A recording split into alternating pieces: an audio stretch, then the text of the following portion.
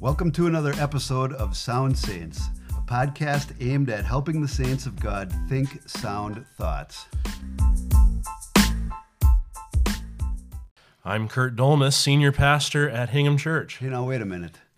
What would that make me? I'm Clint Eppensbacher. Oh, my apologies. Senior Pastor. Wait, I'm an elder. Kurt Dolmas. We are who we are. Yes.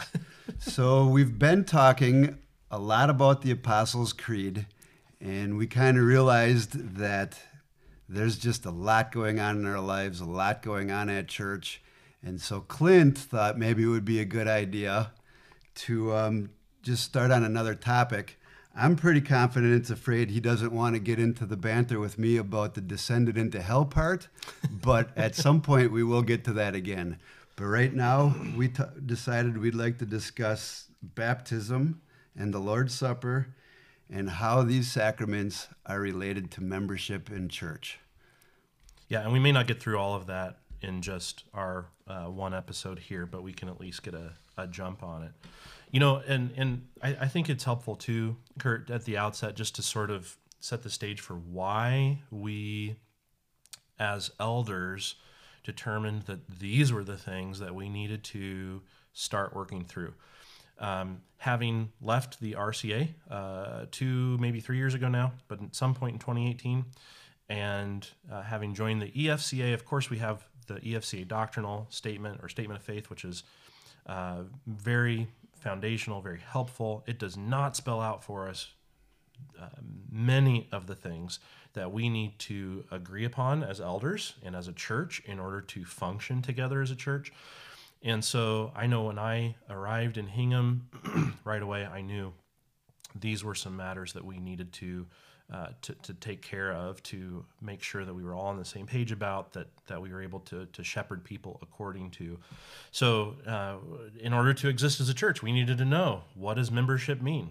What does it entail? Who can be a member? And then we needed to think through how do you make someone a member, which gets us to baptism. How do you make someone into a member in terms of like their public profession, you know, and that also pertains to baptism, depending on which view of baptism you take. And then how do you actually you know, as Jesus says in Matthew 18, how do you employ the keys of the church, right? The keys of the kingdom that are entrusted to the church, and how does that pertain to the Lord's Supper?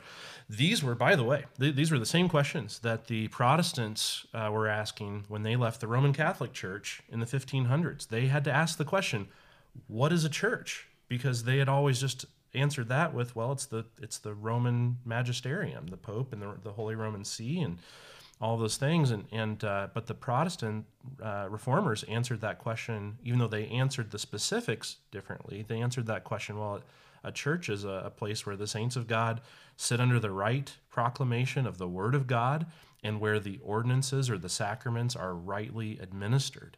And so I just realized, man, we can't do church unless we know what we're talking about when we talk about those things. Yeah, it's been really eye-opening. It's just like, well, we do baptism because that's what we're supposed to do, and we do the Lord's Supper because that's what He's commanded us to do. And yeah, we meet in a church because we have this nice building, but it's really a lot more than that. Yeah. Well, and I think too, there's a lot of people who have really good intentions, and I think honestly we've survived for 2 or 3 years now, kind of in this intermediary state, where you know, we're all kind of just operating based on what we've been used to, but maybe with an increased level of openness or inclusivity or charity toward others who may disagree with us, but also at some point needing to come back to, okay, what can we say? What does the Bible teach about this, and how far can we go in understanding it? So no, I agree. We've been definitely employing a lot of 1 Corinthians 13 these days. I think it's just we're going at it, loving each other and sticking together. But yeah, we are definitely trying to get everything in writing. Yeah. Yeah, so I thought I'd just mention here the 7th article of the EFCA Statement of Faith, because that's the only guidance that we have from the Association of Churches to which we belong on these matters. And it says this: it says, "We believe that the true church comprises all who have been justified by God's grace through faith alone in Christ alone. They are united by the Holy Spirit in the body of Christ, of which he is the head. The true church is manifest." So when they say true church, they mean the universal church. Here's where it gets more specific. The true church is manifest in local churches, like Hingham Church, whose membership should be composed only of believers. The Lord Jesus mandated 2 ordinances. We use the term sacrament and ordinances interchangeably, but 2 ordinances: baptism and the Lord's Supper, which visibly and tangibly express the gospel. Though they are not the means of salvation, when celebrated by the church, not by individuals, I think that's important, when celebrated by the church in genuine faith, these ordinances confirm and nourish the believer. And I think that's a really awesome statement of faith there. It doesn't spell out for us exactly what baptism means. It doesn't spell out for us exactly what the Lord's Supper means, but it does tell us what they're about, how they're meant to be used, what the purpose of them are. So very helpful. Yeah, absolutely. And yeah, if this was a video cast, you'd see me nodding along as Clint is reading this. But yeah, it's definitely what we're working towards, getting things done here. So that being said. Yeah, so Kurt, on baptism, let's tackle that a little bit here. Hingham Church is in a place where we have for 130-ish years, we have been a covenant reformed church in terms of our view on baptism, which means that we would certainly baptize any Christian who had never been baptized before upon their profession of faith that we find to be credible. But it also means that we would baptize infants or children of those who are members of our church, who are believers. That's definitely a particular strand that has existed for thousands of years in the church in terms of church history.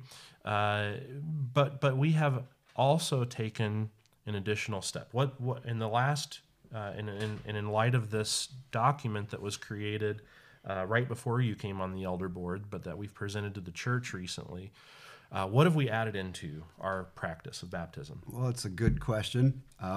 We have recently, basically adopted credo baptism as well, or a believer's baptism. Basically, the belief that baptism comes from someone who makes a personal choice or decision, makes a pledge to Jesus basically in front of people, which is obviously different than baptizing an infant. So yeah, we've basically adopted both forms. Yeah, infants don't typically make very credible professions of faith, at least in my experience. So Right. Put a little water on their forehead. If they cry, that means that they're in, right? Right, yeah. Well, and actually, that's really important to say at the outset too. Along the lines of the EFCA's statement here, and the major area of agreement between both of these views that I think has been really unifying for our body, is that whether you are a covenant reformed Baptist or a believer's Baptist, we all agree that baptism does nothing to save the individual. It does nothing to guarantee anyone's salvation or any of that. It is simply something that we do, in the words of the statement here, to confirm and nourish the believer. And so I love that. Yeah, and it points us to the gospel, right? It's a visible and tangible expression of the gospel. So Kurt, why are you a covenant reformed Baptist? And some of those who are listening who are members of Hingham Church may know that I've only recently, within the last, it was probably about a year ago or so, when I really started questioning my view of baptism. At the time, I was a credo Baptist or a believer's Baptist. and I have been for my whole life up until that point. But I've changed my view. But I'd be interested to hear from someone who has been a lifelong Covenant Reformed Baptist, and I can even play devil's advocate a little bit and argue against you or try to get you to explain some of the things according to your view, just because that's essentially where I've been. Clint loves to stump me, especially on the air. So be ready for a few laughs. But when he does, at least he comes in and bails me out. So I appreciate that very much. Well, basically, I'm a Covenant Baptist believer because otherwise I wouldn't be baptized, right? I was baptized as a baby. Well, just kidding. I put a lot of thought and prayer into this.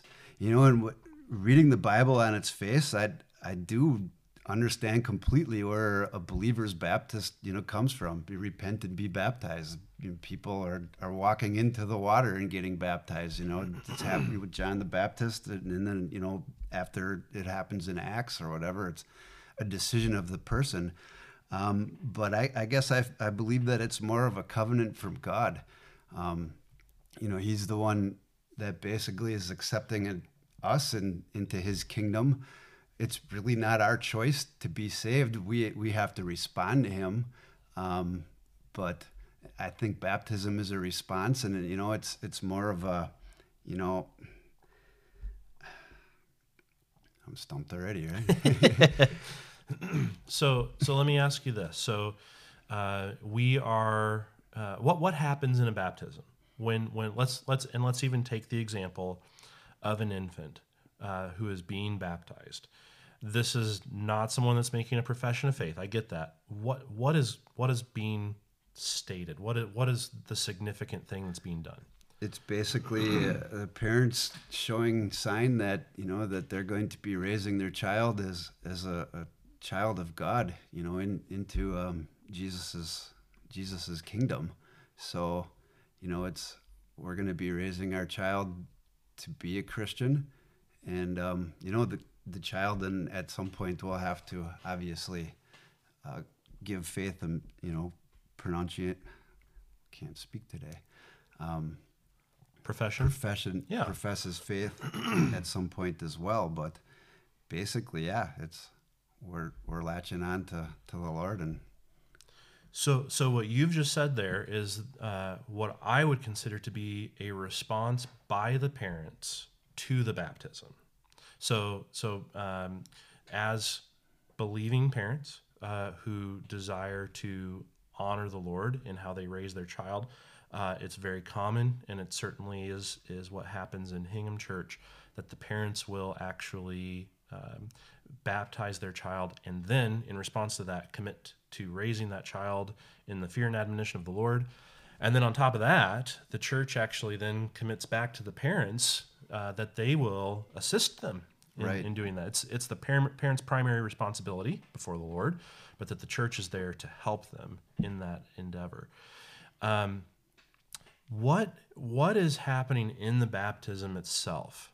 Because I've kind of noticed that this is not something that a lot of people have given voice to, and it's something that actually was really convincing to me, and one of the reasons why I changed my view. You mentioned it a little bit, but there's something happening that God is promising something in that moment. Obviously, we're not having an epiphany. We're not hearing the actual voice of God. The heavens are not opening. But can you talk about that a little bit? Well, to me, I guess it's like God has made covenants with his people since Abraham. And I struggle to find where people make covenants with God, which it seems like a believer's baptism might be, that personal choice. But it's like God always says, I will do this, I will do that, I will do this, and you will be my people. And a baptism, basically, then, like you were saying way better than I was, baptism is an act of God, basically, so it's his covenant. And we're just responding to him. Yeah, and so that's how I've come to understand. I never knew this before about a year ago, but yeah, that baptism is actually an action that the church takes to convey the promises of God, that should this infant, in this instance, come to saving faith, that all the promises of the gospel will be made effective in that child's life. So it's just a promise that if you have faith, if you believe, then you will be accepted by God. And so it's a really cool thing in that, yeah, the Lord is the one doing the speaking. You're right in noticing, I think, Kurt, that, and this is what blew my mind. A friend of mine asked me that same question that you just brought up there. In all the covenants that we see in the Old Testament, who is the one doing the talking? And it's the Lord. It's always the Lord. So then why would that change up all of a sudden in the new covenant? It is the new covenant. It is the most recent covenant, but it's still one of the covenants. It is the covenant that Christians are under. It is the covenant by which we are saved as Christians. But it still seems like the Lord is the one doing the speaking there. So, well, okay. So let me come at you from another direction then. So in the New Testament, here's what I see happening. Somebody has saving faith, and then they get baptized. So why in the world are you baptizing babies when faith always comes first in the New Testament? That's a good question. And I guess I would just probably refer to a few spots in Scripture where it doesn't get into exactly how it happens, but several times in Acts, I would say Acts 10, Acts 16 are some good examples where people believe, they become baptized, and their household, or thousands of people get baptized at a time. Is it just the dad, or is it just the parents, or is it just the people who are old enough to decide, seemingly at that moment, that they've become Christian and they've been baptized? To me, it felt bigger than that. When the jailer brings them over and they baptize him, his whole household is baptized that day. So that's kind of how I relate that. So here is what it says in Acts chapter 16. I was looking that up while you were talking there. So this is regarding the story of the conversion of the Philippian jailer. Verse 29, and the jailer called for the lights and rushed in, and trembling with fear, he fell down before Paul and Silas. Then he brought them out and said, "Sirs, what must I do to be saved?" And they said, "Believe in the Lord Jesus, and you will be saved, you and your household." There you have it. Okay, This is what happens down in verse 34. And he rejoiced along with his entire household that he had believed in God. So can I read into that maybe his whole household came to saving faith? If they're rejoicing with him that he'd come to saving faith? I think so. Okay, so there we have a household baptism, but everybody in the household has saving faith before they're baptized. All right, he's got me pinned to the floor. But anyway, so what if one of them in the household was an infant? Here we get down into the rabbit holes, right? Sure, right. Well, could the infant rejoice? Maybe, right? But what about the conversion of Lydia? Same chapter in the book of Acts. It says this in verse 14 of chapter 16. One who heard us was a woman named Lydia from the city of Thyatira, a seller of purple goods who was a worshiper of God. The Lord opened her heart to pay attention to what was said by Paul. And after she was baptized, and her household as well, she urged us, saying, "If you have judged me to be faithful to the Lord, come to my house and stay." And she prevailed upon us. So in that instance, there's no mention of her household rejoicing, and certainly not having saving faith. It just says that the Lord opened her heart, very specific there, her heart, but that her whole household was saved too. And so there, we're just not told. I mean, we can make all kinds of assumptions, right? Yes. And maybe those are right assumptions, but they are assumptions. And so that is one of those household passages. There's a few of these in the New Testament, a few, especially in the book of Acts. And so These are things where we just kind of have to guess. I would definitely say, one of the things that I think fits better, where there aren't any necessary assumptions, from my perspective on this, under the covenant reform view, is just that we don't have to assume that her household had faith in order to understand how they could be rightly baptized. And the Believers Baptist view has to make the assumption that everybody had saving faith. Could they be right? Sure. But that is an assumption that's not present there in the text. So Yes. It just doesn't say anywhere how to raise your child and when to baptize them that I've ever found in the New Testament. right. Yeah, and so there's a biblical logic to both of these views. I would be so bold as to say that it is impossible that both of these views are true. Okay, only at most one of them is right. Correct. So if that's the case, why would we as a church say we're going to be accepting to both of these views if at most only one of them is right? Well, I think you said it. It's impossible for us to discern which one is exactly correct. And I believe that it's non-essential to saving you. So, seeing as how we can back both styles with Scripture, I think it's just fair to say we'll kind of leave it up to the believer's choice. Yeah. One of the other elders asked me one time about this, because there are other issues that are maybe non-essential to salvation. And by the way, I should start by saying I agree wholeheartedly. This is non-essential to salvation, which one of these two particular views of baptism you take. However, I would say that it is not non-essential to the life of the church for us to be able to agree on how we're going to approach baptism.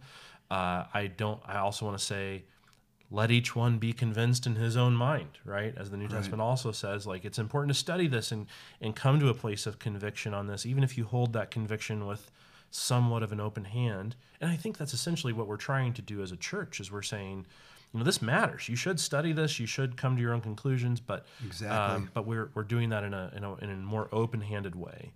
But the question I was referring to earlier is one of the other elders asked me. Is by allowing believers' baptism to be incorporated into the body of Hingham Church, is that going to in any way lead us down a slippery slope in some form or fashion toward liberal theology, something like that? Because there are other issues that certainly would, that are maybe non-essential in and of themselves, but they can start us down a path that, this is part of the reason why we've left the RCA, is because we don't want to be associated with kind of a classic liberal theology. And my simple answer for that is no. This does not in any way lead us, whether you're a Believers Baptist or a Covenant Reformed Baptist, this does not in any way start you down a path to where you start to de-emphasize Scripture. That's why I've really valued organizations such as the Gospel Coalition, for instance, where they take also an open-handed view on this particular issue, because they're trying to uphold, both people from both views are trying to uphold a very high view of Scripture. And actually, in different ways, they're actually trying to uphold Scripture, which then leads them to the particular view that they land on.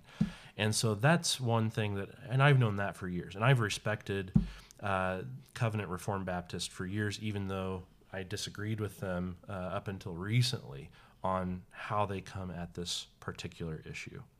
So what else do we need to say about baptism? I mean, of course, there's many things that we could say here, but yeah, it does seem like faith does always precede baptism, but it's not always the faith of the one being baptized. It's not the one being baptized. Necessarily. Correct. Necessarily. Could be, but not necessarily. Scripture doesn't tell us everything we might want to know about that one way or the other. And so, yeah. But what else? Is there anything else that we need to say about this, Kurt, or do you feel like we've kind of touched on the main things that we need to touch on? I think we've touched on it pretty well. we really don't need to talk much more about believers' baptism, I don't think, because that seems to be the more obvious one. You profess it, you Sure. believe it. Yeah, well, we should give voice to that. Right? One of the things that I hear from a lot of my believers, Baptist friends, is that they really appreciate having that milestone in their walk with Christ. So, of course, if you're baptized as an infant, that's not a very memorable thing for you, right?